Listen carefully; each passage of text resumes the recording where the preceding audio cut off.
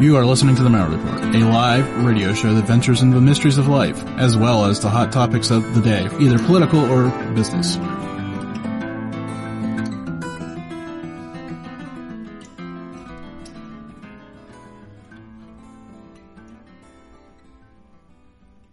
want to welcome everybody in this evening to The Matter Report. Good show lined up, as I would say as always, but I'm sure my guests will appreciate this. Some of them come off better than other ones, but I'm sure tonight's will be fine. Don't get me wrong. Don't be taking that the wrong way. But my guest tonight is Denise Pridemore. She's done a few of these shows, so she knows exactly what I'm talking about. And before we start, maybe you can answer this one. The ones that you think are the worst are the ones that everybody else loves. Yeah. Or is that just me? Like the ones I'd be like full delete, don't even think about it. Oh man, that's the greatest show ever. Like I had one that I did it at my mom's house. And I don't know if you've listened. I know you've listened to my shows a few times, and I was interviewing the people from the Missouri State Pen. Maggie and Thomas, he used to be a prison guard there, and she was a tour guide, and they were on Ghost Adventures. They were on, all the shows. They were on all of them. And the whole time, my mom had a swimming pool in her yard that was defunct. It had become a toad pond. So all you could hear is toads in the background, and there's nothing I could do about it, because if we closed all the windows, it'd been hot, and because she didn't have air. And so that is one of my strangest shows. Was that I had another one where I had a guest where people started telling me that stuff was happening in their houses. Haunted stuff was happening in their houses randomly while I was talking to this guest. And I had to stop the show because there was a hail core coming towards us. And so I had to stop the show only 45 minutes in. But it got listened to a lot because people were saying, hey, this stuff was happening in my house while you were talking to him. And I was like, okay, well, and I've never listened to it again. Yeah, well, I barely listened to, let's see, we'll say 10 of my old shows. Well, we got different things we got to do. Yeah, there's a lot when I do listen to them, because there was a time I was trying to go through and pick up little things and promote them, right? I'd sit here and go, oh, you sound like an idiot. Like, God, do you hear yourself right now? Like, what is wrong with you? No, it was bad. Right. And you sit there and you go, why did I say that? And so you critique yourself, and you spend all this time going, I can't do that again, and then it actually limits you later on. Yeah, you start second guessing everything, and you sit here and go, ah. So you started that show in 2015, 16? 2015. It's coming. Well, in April it'll be 7 years. Are you crazy? So, yeah, 6.5 years I've been doing this, and I love it. I'm on hiatus right now because of some family things going on. But I still love doing the show every time. I love talking to new people and finding out what they're doing, what's different in the paranormal between, this team and this team. And, I learn a lot from them talking. I also learn some stuff I don't want to do. So with the good comes the questionable. Nobody told you not to come on this show, so you apparently aren't listening enough. Oh, no. Nobody told me not to come on this. Plus, I've known you probably 5 or 6 years anyway. I was going to say, probably about the time you started the show. It seems like I've known you that long. Yeah, and like I said, I know that you listen, and you're friends with Kat Hobson, the producer of our network, and I couldn't ask for a better producer. So give me the dirt on her. Or friend. The dirt on her? She really is as sweet as she sounds, but don't piss her off. I'm just saying. I love spending every minute with her that I can. She sent me a message yesterday, and we ended up on the phone for an hour and a half. And deciding what we wanted to, how long we wanted me to take a hiatus for. And because I don't like going week to week. And it just had gotten to the point with I got a new grandbaby a few months ago, and my daughter got sick, bad teeth, a bunch of things, and they needed me. And so I couldn't break away from that. So, family first, right? That's right. And thank God Kat understands that because she's got a family too. And so we just decided I was just going to take off the rest of October, and I was going to come back full force in November. And I feel bad about that because, October is one of our best months for paranormal talk. Yeah. But again, especially Monday nights. I mean, everybody's home on Monday night. Yeah, that's why I do Tuesday nights, right? Everybody's home, supposedly. Yeah, I mean, if you're doing Friday, then you're running that risk of people being gone because everybody wants to investigate Friday night, Saturday night. So it works out that I get the paranormal hangover crowd,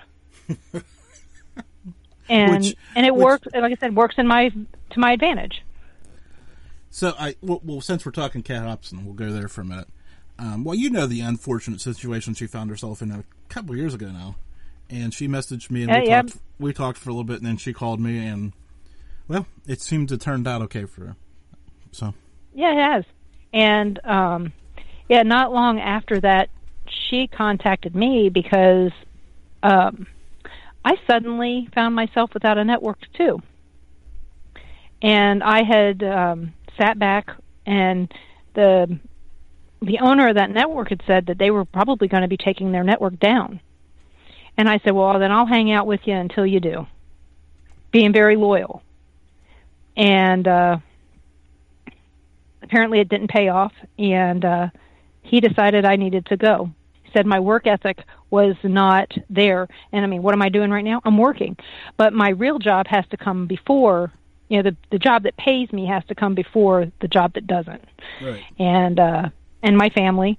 And he just didn't, I think he just wanted to get rid of me. I think he was just done. What was funny is that I was just on his network about 2 weeks ago, and he welcomed me with open arms and said how much he missed me and all this other stuff. And I was like, huh. But I'm just so happy that when it came down to it, I was offered positions on 3 different networks when this happened. And when Kat said, when she threw her hat in the ring, I basically said, no, I don't need any of those other ones. And another one was a friend's network, but I had a feeling that he was going to be taking it down because he was very tired. And another one was a big name network that has gone down since. So, and by the time I got started with Kat, I think I went 2 shows, and then I ended up in the hospital with a collapsed lung. And not long after that, she ended up in the hospital with a broken leg. And so it's like, okay, what are we doing here? I don't know how many shows she produced for me medicated. So that was, I mean, it was an interesting time, but we stood by each other through all that. And we've been friends since that first network that I was on. We both started in the same place, and she started just a few months before me, and we've been friends ever since. She sent me a message we were chatting one night, and she sent me a message, are all these buttons always this fuzzy? And I went, no, they're probably not. I was like, oh no. Is this on Sam Broadcaster?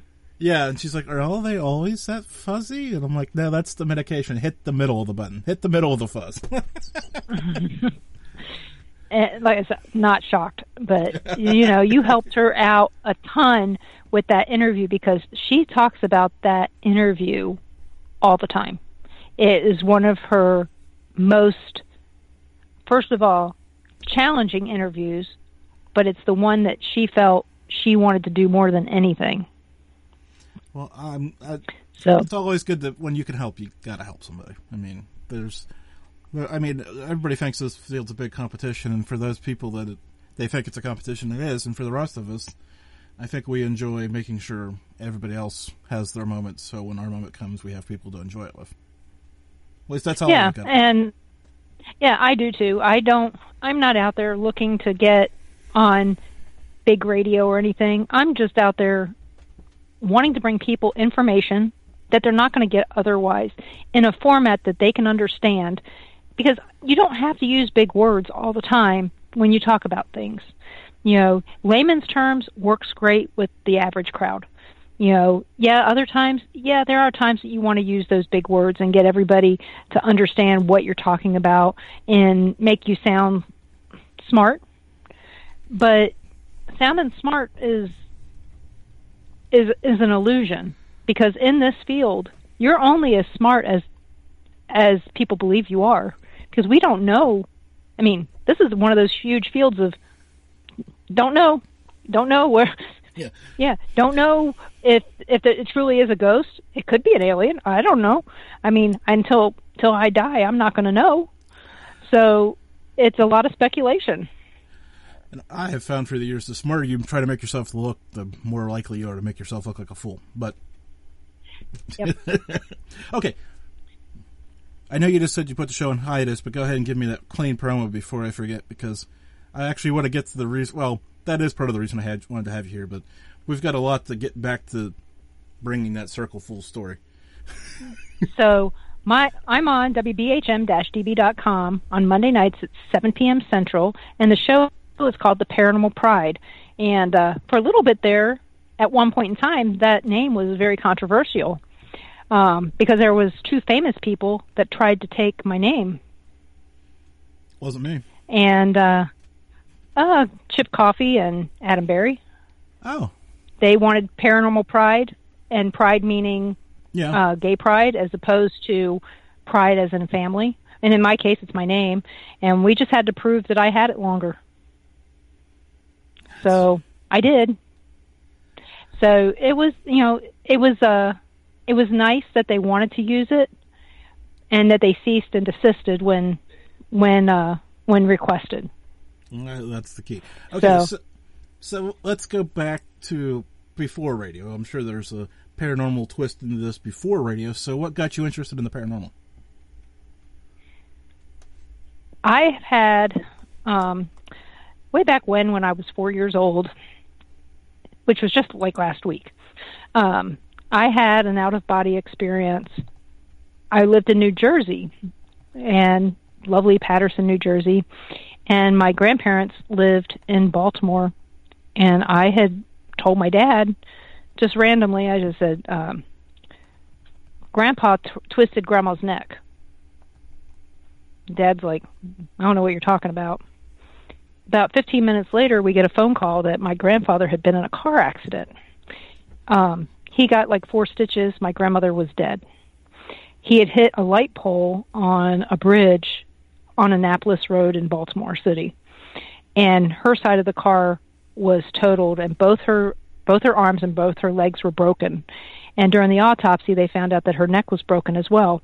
And back then, seatbelts weren't required, and she was terrified of cars.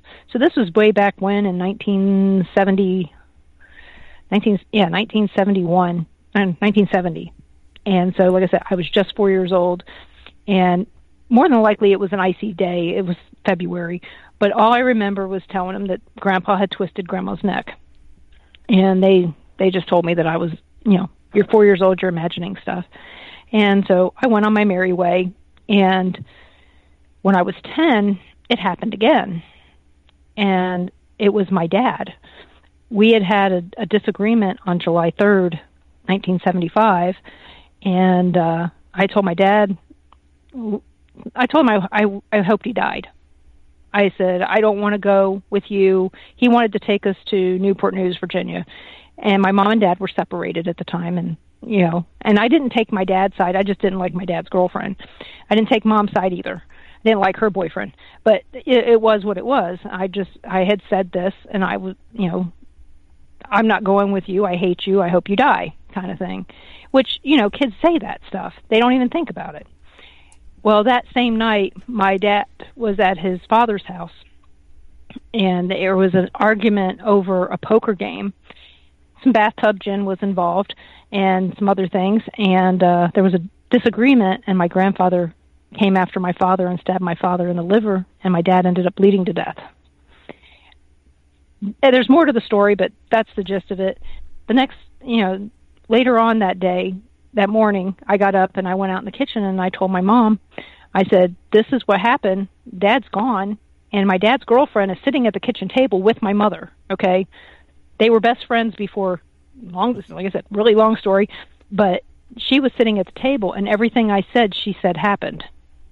So I apparently had an out-of-body experience and saw my dad at my grandfather's house, in the car, and at the hospital when he died. And even told my mother what his final words were. And my dad's girlfriend concurred with all of it.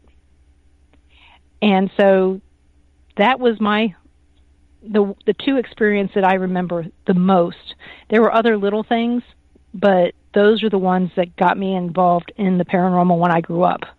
I mean, I got to see spirits in Gettysburg on field trips, spirits in Washington, D.C. on field trips. Living in Baltimore, growing up and going to school there, we had field trips everywhere that was haunted. The only place I didn't get to go was Antietam.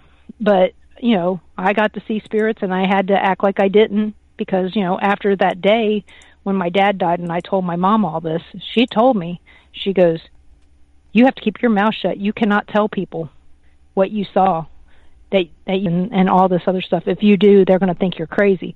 And in 1975, yeah, they would have thought I was crazy. So I kept my mouth shut. Most of my friends had no clue that I saw anything, including Ron, my husband. We were married 11 years before he realized what I was telling him was, hey, our house is haunted. I kept telling him, there's a 16-year-old boy that comes into our bedroom and says, Mom. I say, what? And he disappears. And when we were buying a car at a car dealership, the guy goes, I know your address. You live in the suicide house. We both looked at each other and I said, see? And he said it was a 16-year-old boy who had committed suicide in our downstairs. And that's when, as a family, both Ron and I got involved in the paranormal, was right after that. And our kids also saw the same boy, and they were little. And what was funny about it is that they kept telling us, and Ron knew I never said anything to them because it wasn't appropriate for me to say anything to them about, hey, our house is haunted, And so I never did. And then when they started telling me about the stuff, it was like, oh, that's interesting. I just kind of didn't know how to deal with it since my family told me, keep your mouth shut. So, but my kids still are, two of my children enjoy the paranormal and two could care less. The two that do. But my grandchildren love it. I was going to say, the two that do, are they the same sex? Just wondering, because it's just morbid curiosity. All my kids are girls. Oh, well, that makes that conversation go a lot quicker. No. Yep, it's 50-50. Well, my oldest, Lacey, she would go on trips with us to haunted places, like McPike Mansion. I gave her a tour at the Sallie house once. She would hunt down haunted hotels just to say, look, it's not haunted. She's more I'm going to go, but I don't believe it's haunted. And she wanted to drink with the ghosts more than she wanted to investigate them. And then my daughter, Lindsay, loves watching the shows with her daughter, Piper. And Piper gets all excited every time she sees Ghost Adventures with me on there. She just gets, there's Grandma. And Lindsay was actually the first one to share a picture of me on Ghost Adventures online. And this is my mom. And so I thought that was funny. My daughter, Lauren, she sees spirits. She's my third youngest or third oldest, whichever way you want to look at it. She actually lives on a haunted farmstead. They've got Native Americans out there, and they think they have aliens too, but we're not sure. And we're not really sure what it is. So she lives on there. And then my daughter, Lauren, who's my youngest, she sees spirits every now and then, but it more creeps her out than it does and get her excited about it. But she used to investigate with us. She used to come on all the tours at the Sallie house with us and all that when she was 12, 13, 14. And I know people say that's bad, but we were tour guides. We weren't investigating at that time, but we still shouldn't have taken her because I think that really did her in. So she's not really that interested anymore, but she does tell me that Grandma is haunting her apartment. So to see the grandbabies. Well, there's worse people that could be there. That's true. Could be my grandfather, who the other day, it was funny, had to create, questions. And it asked, for security, it said, what was your grandfather's nickname? And I typed out serial killer. And Ron goes, nobody else is going to have that. And I was like, no, because he did. He killed about, I have a count of 5 people that he killed. And of those 5, he did them all when he was drinking. So they never put 2 and 2 together that he was technically a drunk serial killer. So every time he'd get drunk, he'd kill somebody just about. And he went to jail in multiple counties and multiple states, and nobody ever put 2 and 2 together until I started researching it. And it's still hard. I mean, it's hard to research stuff back in the 50s and 60s because there's not a lot of information digital. So, and not knowing exactly where he lived and all that. But way back then, I found it back in the 80s on microfiche and all this other stuff. So, I mean, I had it. I lost it somewhere. But, I talked to Jeff Mudgett. He wants to know what it was like for me to live with a serial killer. Because I lived with my grandfather for a long time. Me, my sisters, my mom. Yeah, it was my dad's dad, but my mom and us lived with him for a little bit during my parents' breakup. Like I said, weird story. I mean, and I tell people all the time, I don't get suicidal, I get homicidal, so be careful. Jeff Mudgett, I haven't heard that name in a few years, actually, and I need to get, everybody was having him on there for a while, and I kept saying, I'll get him, after he cools off a little bit, and then you just brought him up, I'm like, I never did talk to him. Well, I hope to be seeing him next week in Vegas. We try to go over to Red Rocks and see him when he's over there. See, that's funny how the universe works in these matters at times. Like, okay, so you mentioned the Sallie house and the Pike easy for me to say, the McPike mansion. Good grief. Mm-hmm. You could tell how things just roll off my tongue. So let's go through them. Tell me, I mean, the Sallie house is probably more known because of Ghost Adventures and all that other stuff, but for the listeners out there who may be new and unfamiliar with it, why don't you give a little bit about that? Well, there is a lot of misinformation, surprising, on the Sallie house. When we first got started, it was because of, I had seen in 1994, they were on sightings. And I was nursing a baby in the middle of the night, and it was also on, that other show, not My Ghost Story, a haunting.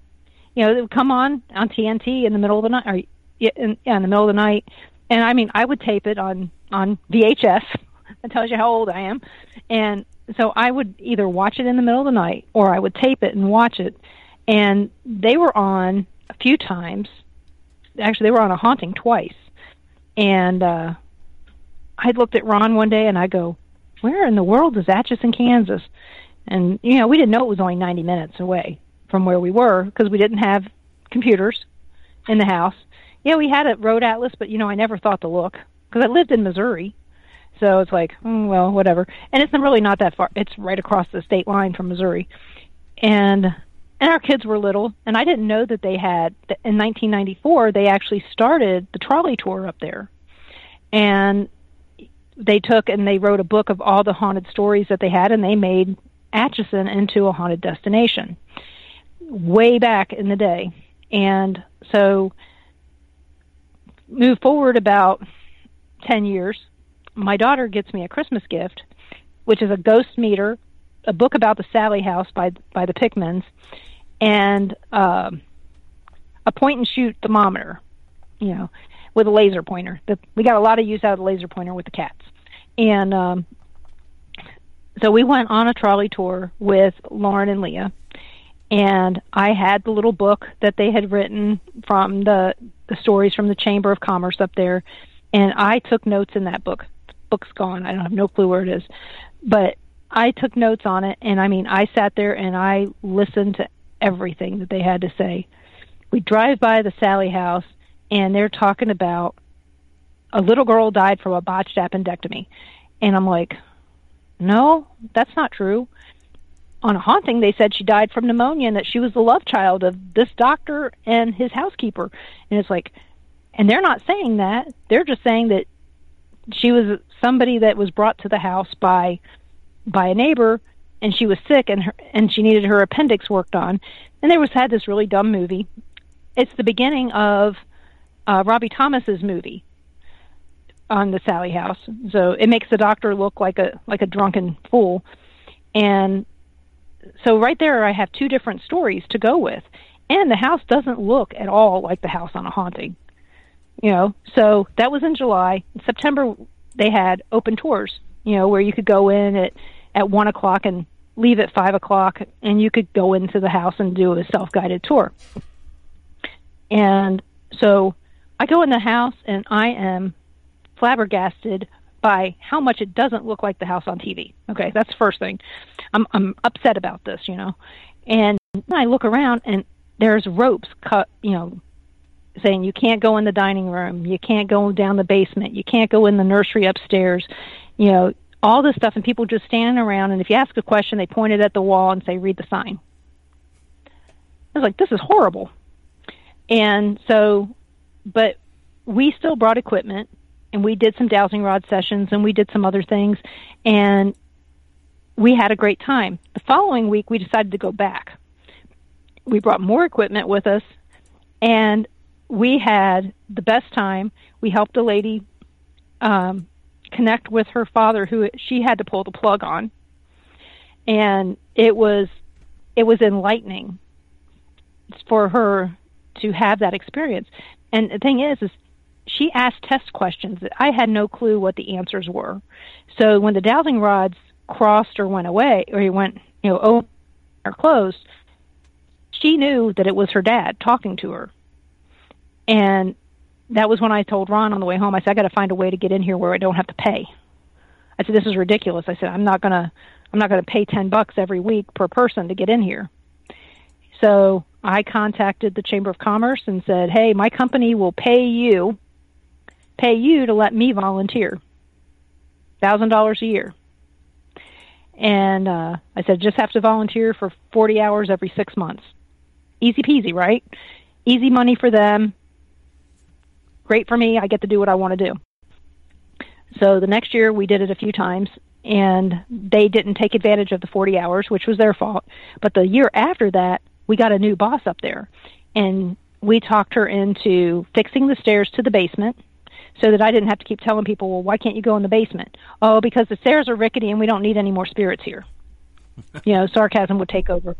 And I said, and I want to take down all these signs. I said, because these signs are false.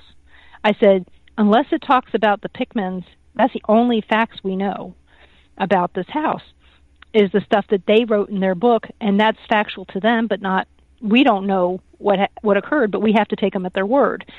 And one of the things that they had put on one of the signs was that a lady had fallen to her death down these stairs. And I'm looking at this, and I'm going, well, that should be easy enough to prove. So all these signs on the walls just irritated me to the point where I started researching. I have thousands of pages of research on the people that lived in that house, and was able to document 5 deaths in that house and 4 funerals, and who they were, and everything else. I was able to document all that. But again, that second year or third year we were there, I would be giving, dowsing rod sessions with people, teaching them how to use the equipment, which nobody was doing this before. They were just standing around or sitting on the sofa just telling people, go upstairs or read the signs. We're actually making it interactive, and it was easy money for the chamber. They were getting 500-600 people through there on a Saturday in 4 hours.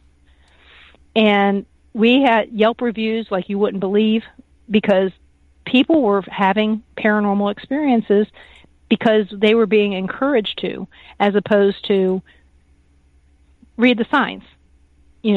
And it's back to that. I'm sorry to say. It's back to read the signs, and you can't go in the basement. You can't go in the nursery. You can't do any of this stuff anymore. And your tour is $18 instead of $10, and it's only for 20 to 30 minutes. And so people aren't happy, so they're not getting really good Yelp reviews. And then on top of all this, after all these years, I had made so many friends that one of those friends was Joe Sertone from My Ghost Story, from Paranormal Survivor. He was on the first season of that. He actually did Paranormal Survivor on the Sallie house, and he had written a book about the Sallie house and about an investigation that they did. They were going to have a Christian team go in there and clear it. And this was their whole thing, was that they were going to go in and clear all these haunted locations and help the families. Well, they were interested because Tony was getting attacked all the time. But he had told me on my second interview, my second interview was him, and he said, I will never go to that house again.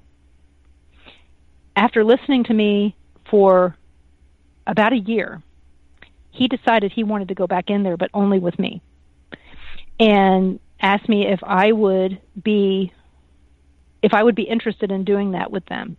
And so that did happen in 2017. Him and a film crew came up, and during the solar eclipse, we had totality up there, and they investigated through that whole time. Joe Sertone and Richard Grund both are high-standing members in their church. Richard is a rabbi, and Joe is a deacon. But prior to these positions that they held, they were on the other side. They were making deals with the devil. So they knew what they were getting into and what they had to do to clear the house. So in August 2017, they cleared that house.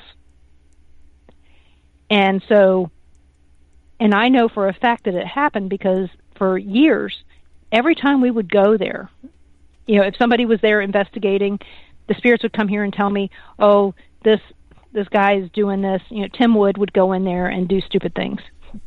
And a lot of people know who Tim Wood is. He would go in there and do stupid things. And the spirits would come here and tell me that. And so on the weekend when we'd go up there, I would have to clean everything up because there would be salt everywhere and, chicken wire and fish string and all this other stuff. And it was irritating because he set stuff up. And it used to really irritate the life out of me. Well, or right before we would go up there, we would get, hey, this is what's going to happen up there, that it's going to be an active day, know this.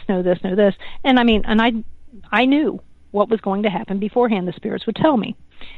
That morning, after they had cleared the house, the spirits came here. There was like 50 of them in my bedroom. And they said, they were chattering a lot. And then suddenly, when I opened my eyes, I looked, and there was this bright light there. And the spirit I saw was Agnes Finney True. She lived in the house the longest. It was her dad built the house, and she lived there the longest of anyone. So, see, kind of off the story of a little girl dying from a botched appendectomy. And she looks at me, and I see all these spirits that I know, and she says, thank you, and goodbye, and they all left. We went back the first weekend in September, and nothing. The smell was gone. The bugs were gone. The house felt like any other house. The wasps were gone. There was little black bugs all over that house. There were wasps all the time. There was flies. Yeah, all kinds of stuff. It was disgusting. And all of a sudden, you don't smell mildew anymore. You're not seeing this. And I'm like, oh, it worked. Because I wanted to go back in there to see what they had done. And so we went three times in September of 2017. Most boring time I ever had there. And if it wasn't for the spirits that came with the people there, we would have had nothing to talk about. We talked about the old days. Echo Vox used to cuss all the time. Ron would use an echo box down in the basement. It would cuss at him and cuss at the people down there. It was kind of R-rated most of the time, and nothing. It was silent. And so it went from one extreme to the other. So whatever they did worked. What's bad is people have gone there since, talking to other spirits, and they're telling me that it's haunted again. And more than likely, they've brought their own spirits there or conjured some new ones. Yeah, that's probably the case. That's what I have this fine line debate about things like that, where, people crossing spirits over. I get that some of them, but I don't get the what's the word I'm looking for? Discount, wholesale, let's clear everybody out a bit either. Right, and the thing is I knew why they were coming up, but the chamber didn't ask them those questions.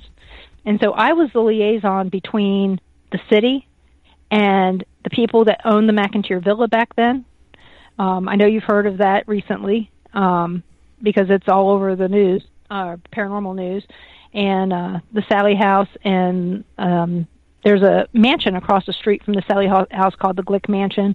There's there's like 29 mansions there, because at one time this was a huge. It had a lot of rich people in this town, and there's like the Gargoyle house there. The houses are amazing. You've got this little bitty cottage. I was going to say, stop. We need to talk about this for a second, because, this doesn't sound like were they lost? Why were they in Kansas? Why are these rich people in Kansas? These mansions? Yeah. Because actually, Atchison, Kansas was one of the, you got Leavenworth that's just south of it, which is the oldest city in Kansas. You think, because, it was the prison on the prairie. This is where they would send the worst people, because they could, if the winter didn't kill them, the Missouri River would, or the Indians. So this is just north of there, and the town was founded by this guy who wanted Kansas to be a slave town, wanted Kansas to be slave state, and David Rice Atchison was that guy, and he only stepped foot there one day and left, and just that's what he wanted, and from there. Funny story, it ended up being a non-slave town by the flip of a quarter. The two guys that were running for mayor of the town tied. So they did a flip of the quarter, and heads won. And it ended up being non-slave, and because of the railroad coming through there, it was the place to be. The Atchison-Topeka Railroad was there. Part of BNSF now. So it's still got it's got a place there, a steel plant that makes train parts. I don't remember if it's I don't think it's wheels. I think it's axles and other things. And it's not open. It's closed down a few times, but there's really, to be honest, I don't know why. At one point in time, there was probably 30,000 people that lived in Atchison. There might be 9,000 now. It's a dirty town, to be honest. I'm not saying, I'm going to tell you, I'm grateful that I got to do what I did up there, doing the tours and meeting all the people, but I don't tell people to go there anymore. It's not easy to get to. It's not off a main road. It's not like it's off an interstate. You've got half the time the road's flooded from the Missouri side, and the other half of the time they're doing construction on the road from the Kansas side. So it's not great, because Ron has to go up there all the time for work, and it's not an easy place to get to. Like I said, we live 90 minutes from there, so 9 miles, and just to get there from the airport is 45 minutes.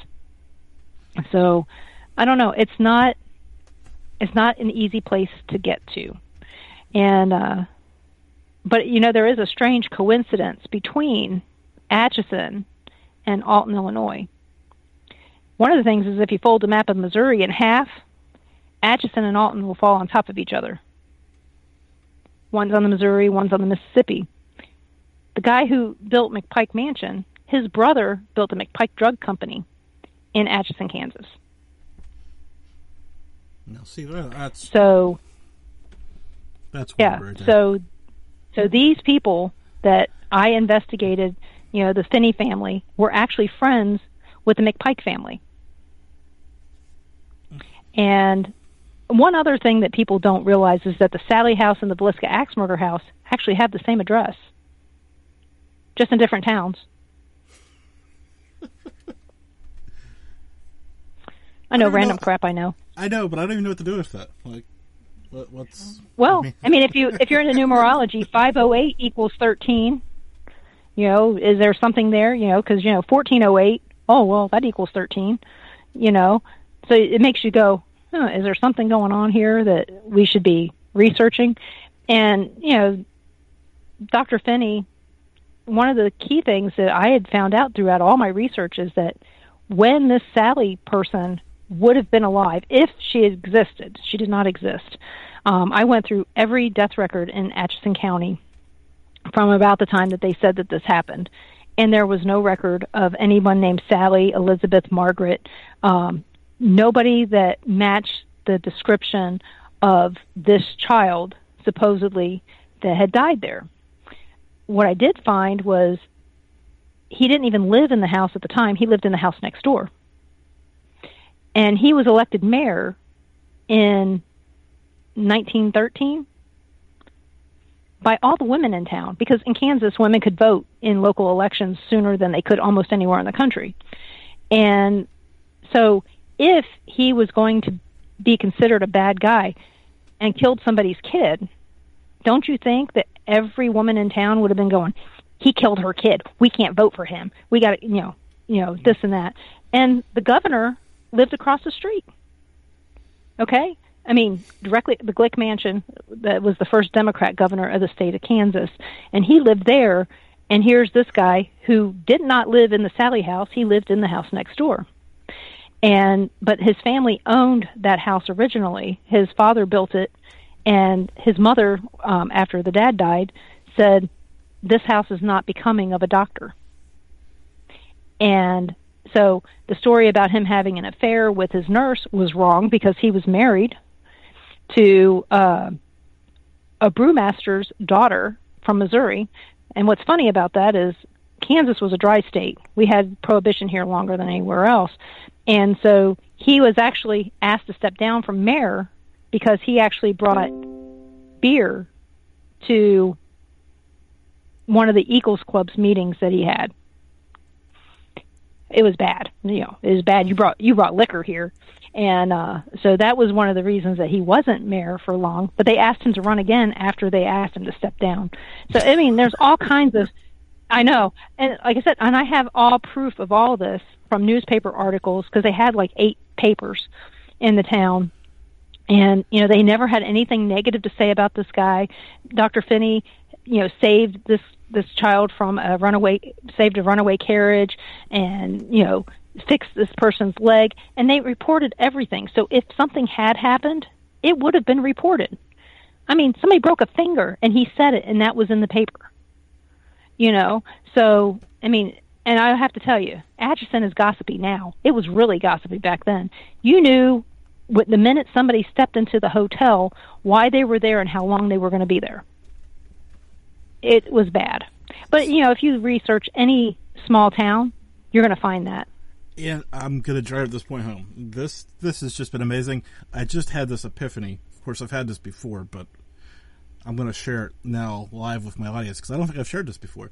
And this conversation tonight is exactly the reason that I still love doing paranormal stuff, because it's not about the ghost in the basement last week. It's about the story that goes back 100 years that we spent way more time figuring out. And it's a way better story than sitting in the basement for 6-8 hours talking to ourselves. That is it right there. It's way better. The history, I find, in these locations are amazing. But again, the first time I go, I don't really know anything about the location other than maybe something I saw on TV. And And like I said, I got upset when I heard these stories. And I think that there was a reason that I was drawn to the Sallie house. And it was probably to help the Finney family cross over, to get the right people in there for them and get them to rest. And I think that's why I got the thank you and goodbye. But again, and funny thing is I was obsessed. I mean, when I say obsessed, like I said, I had thousands of pages of data on that house, on the families and everything. And Ron will tell you, he would wake up in the middle of the night and I would be researching something on my computer that came to me. I had to find the directory because people said, oh, they lived in the basement while they were building this house. I was like, no, they didn't. They were outfitters. They had their own store somewhere. Well, I found out where their store was. It was right underneath where Amelia Earhart's grandparents lived, on the river. Found it, and that's where they lived. I found a directory that proved it. And that took me probably 6 years to find. And that was huge because it blew that out of the water. The bigger thing is Amelia Earhart. That's the part that really gets me. Is it? They say she was born in Atchison. She wasn't. As I said, did you find her? No, I did not find her, but I found out that she was born in Wyandotte County, which is Kansas City, Kansas. Really? Not Atchison, Kansas. Yep. So needless to say, I'm on somebody's list somewhere. Well, I already figured because that. they don't want that getting out. Yeah, they don't want that get out. And the movie that we filmed, he's been trying to do a post-mortem on that movie, but nobody from Atchison will talk to him now. The only one that will talk to him is me because I have nothing to lose. I don't live there. I don't care. Yeah, that's the other thing about the small towns. So let me tell you. Ooh. Well, Benedictine College is there, so it's a huge Catholic college, and they hated the fact that this was a haunted town. They didn't want to accept it, and I mean, but yet their college is haunted. You know, so but yeah, it's one of those things that when you blow something out of the water, sometimes it really ticks people off. So especially when the truth comes out. I've got a fun one for you about this. In this vein of ticking people off, went to the local historical society, right? And I found this Civil War. Well, he became a judge later. Was in the Civil War, became a judge later, and was supposed to be buried at this is a big cemetery in town, right? And I stopped in and said, "Hey, I found this guy." And on the website, they had the plot, the lot, and then the plot number. I just needed to know where that was. Like the section, so I could find them. Fair enough question, right?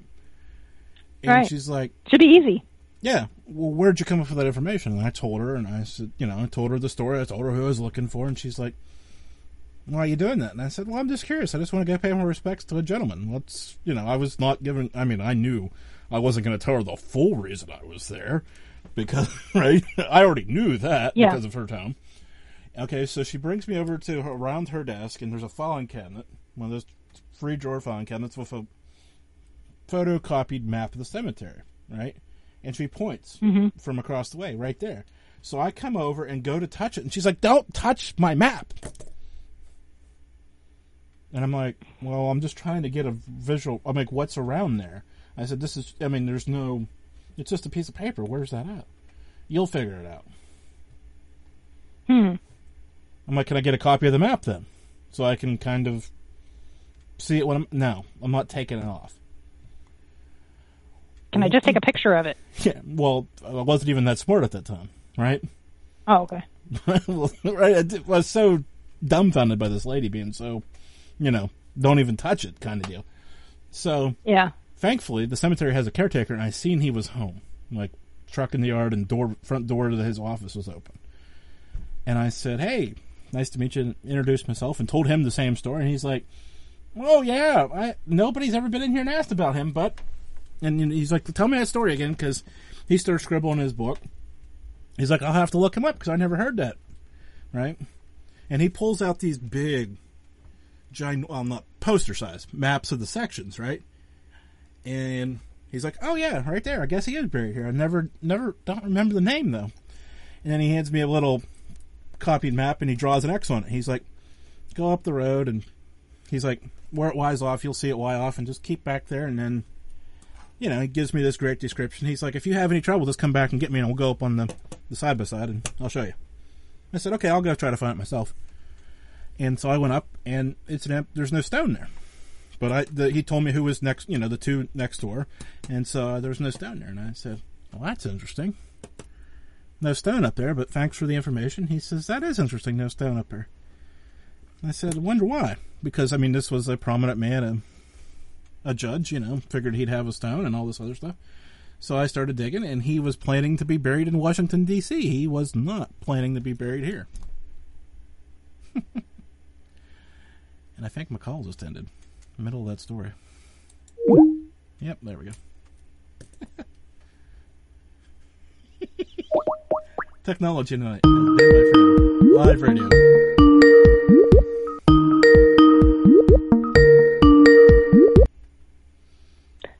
Fun story. Where did I lose you at? Fun story. I was closing down some remote stuff on my computer and saw black and thought it was that. Oh.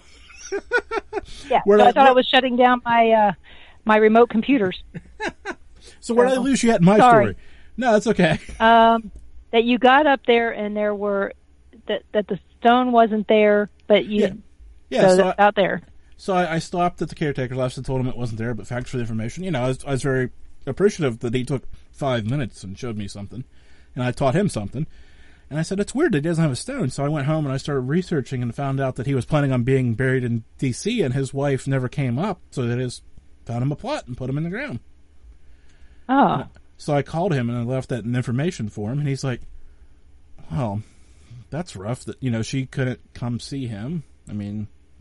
She was in D.C. and he died up here, and so that means probably only a few people here were at a service for him, and none of his, his wife and his kids weren't, and, Yeah, that is sad because, more than likely he actually had a headstone. Yeah, in the other cemetery because she had one more than likely. As I say, so she probably has one. Now I've got to look her up and see. That's what I said. That's the fun part of this. Yeah, I love Find a Grave. You can find so many things there, and I've updated Find a Grave with some of the stories of the people that I had found. I had an encounter with this one spirit down in Cherryvale, Kansas, and Ron was amazed. I walked pretty much right to her grave. I said, I keep hearing this, and we go over there and found out that this woman, her name was Elizabeth. She had died, but her baby had died just before her, and then she died, and they buried her baby on top of her in the same casket. And it was sad. It was really sad, and they think she died from a broken heart. God. And so it was one of those things that I kept telling Ron. I said, she's got a baby, with her, and I don't know anything about this graveyard. I'd never been there before, and I just kept hearing her. She wanted to tell her story, and this woman that was with us, I didn't have service down there. It's very rural. It's not far from where the Bloody Benders were, the serial killers in Kansas that would kill travelers and bury them under their house. Not far from there. And she looks it up on Find a Grave or something, and she tells us the story. And I'm almost in tears from this. And every question we ask that's related to that, she confirms. But she was irritated with her husband because he got remarried and he wasn't buried by her. He was buried across the way, and she was telling us where he was buried. And but she was pissed that he did not get buried with her, that he got buried with his second wife. But it was really interesting, and all this was caught on film. So I've got this story wasn't, but I've got one for you. There's 2 cemeteries in town, and this man I was looking for was supposed to be in the old one, the old Pioneer Cemetery, right? And I go there and I traipse around that thing for 2.5 hours. It's not that big, right? It's probably 100 people buried there. Like, it's small. It's about the size of a good house in town. It's a double lot, but, you know, there's some actual still empty grass there and stuff. And I'm pacing back and forth, you know, up and down every row looking for this guy. And I'm mad. Because I have an obituary. It says he's here. I can't find him. So I get in my car and go over to the other cemetery. And I just need to go for a walk and clear my mind because I'm frustrated because I can't find this guy. About 4 seconds in, I trip on him. Literally trip on his headstone. Mm. Yeah. I was like... Oh. Just jumped up for you. Jumped up and got me. Hey, pay attention to me. I'm like, oh, there you are. And I'm like, oh, maybe... Because it was kind of a common name. And I'm like, oh, no. And then I looked at the obituary, and then there's the birth date and the death date. And then his son was there beside him. I'm like, yep, there you are. Well, this cemetery that we were at, for some reason, had a bunch of people with the name Lula buried there. And because as we were going through, I was like, I said, I can't find this person. She's trying to talk to me. And I said, I think it's because we have the same name. And because my first name is Lula, very old-fashioned. And, you know, I'm sitting there just trying to figure out where she is. I can't find her. It wasn't like finding Elizabeth's grave where I was drawn right to it. You know, I knew where to go. But this other one, she couldn't tell me where she was at. And she had run away from home. This cemetery, Vivian Vance is buried in it. You know who Vivian Vance is, right? Name rings a bell, but I'm having a hard time pricing at the moment because I'm so all over the place. Lucy's sidekick. Oh, okay, yeah. See, Ethel Mertz. Yeah, like I said, it's all, you know, I'm sure you know how this was right now. All this other stuff going through your mind, too. Yeah, she's from that town, and she's actually buried there. So that was one of the famous people that were buried there. I didn't get anything from her, but I also wasn't looking for her. I'm not one of those people that's starstruck. So right. Just because you're famous doesn't mean, you know, you put your shoes on the same way I do, I'm not concerned. You know, unless you've got something to tell me, I don't care. I'm not going to fall all over myself for that kind of stuff. That's all. But it is a really neat cemetery as far as that went, and I could understand why Elizabeth was not at rest. So it was very strange, to be honest. So oh, good grief. Speaking of being all over the place, I look at the clock and I have a minute left with you. How did that happen? Because I can talk like anybody's business. Well, that's true too, but it's good to hear you talk instead of asking the questions. So I enjoy hearing you talk. Sometimes it's fun, you know, to answer the questions as opposed to trying to come up with them. You know, so, and sometime I'll have to tell you about McPike Mansion. It was also on Ghost Adventures a long time ago, and we're actually going there in a couple weeks. And sometimes, one of these times I'll have to be on your show, and I'll tell you all about my interesting life that we've kind of, because I want to talk to you about Gettysburg, because that's, well, anyways. My listeners don't need to hear that anymore, but I'll share that with your listeners, so. Yeah, my listeners would probably love to hear it. Well, Denise, it has been a blast tonight, and I appreciate you jumping on with semi-late notice. I had a great time. So we'll catch up again soon. Yes, we will. All right, here we go. And that's Denise Pridemore of Paranormal Pride. Go check out her show when she comes back. You can go check out the archives now, anywhere fine podcasts are downloaded. It's almost that time to end this show. We're going to do this right tonight. Have a good night.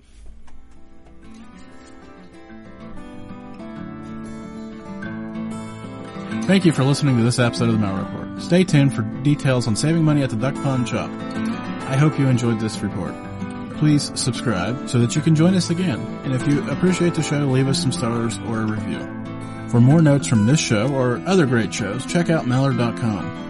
A reminder, the views and opinions of this show are those of the host and guests and do not represent any sponsors, affiliates, or any other partners of the Mallard Report. Now for your money-saving tip. Promo code Mallard at checkout of duckpondshop.com, where you can get your t-shirt, coffee mug, and other great products. That's promo code Mallard at checkout duckpondshop.com. Until next week, stay safe and keep quacking.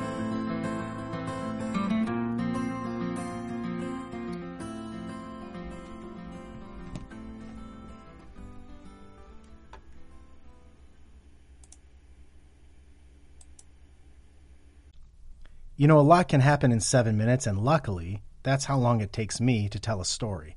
My name is Aaron Califato, and I'm the creator of 7 Minute Stories. I'm proud to partner with Evergreen Podcasts, and I'd like to invite you to join me on this journey.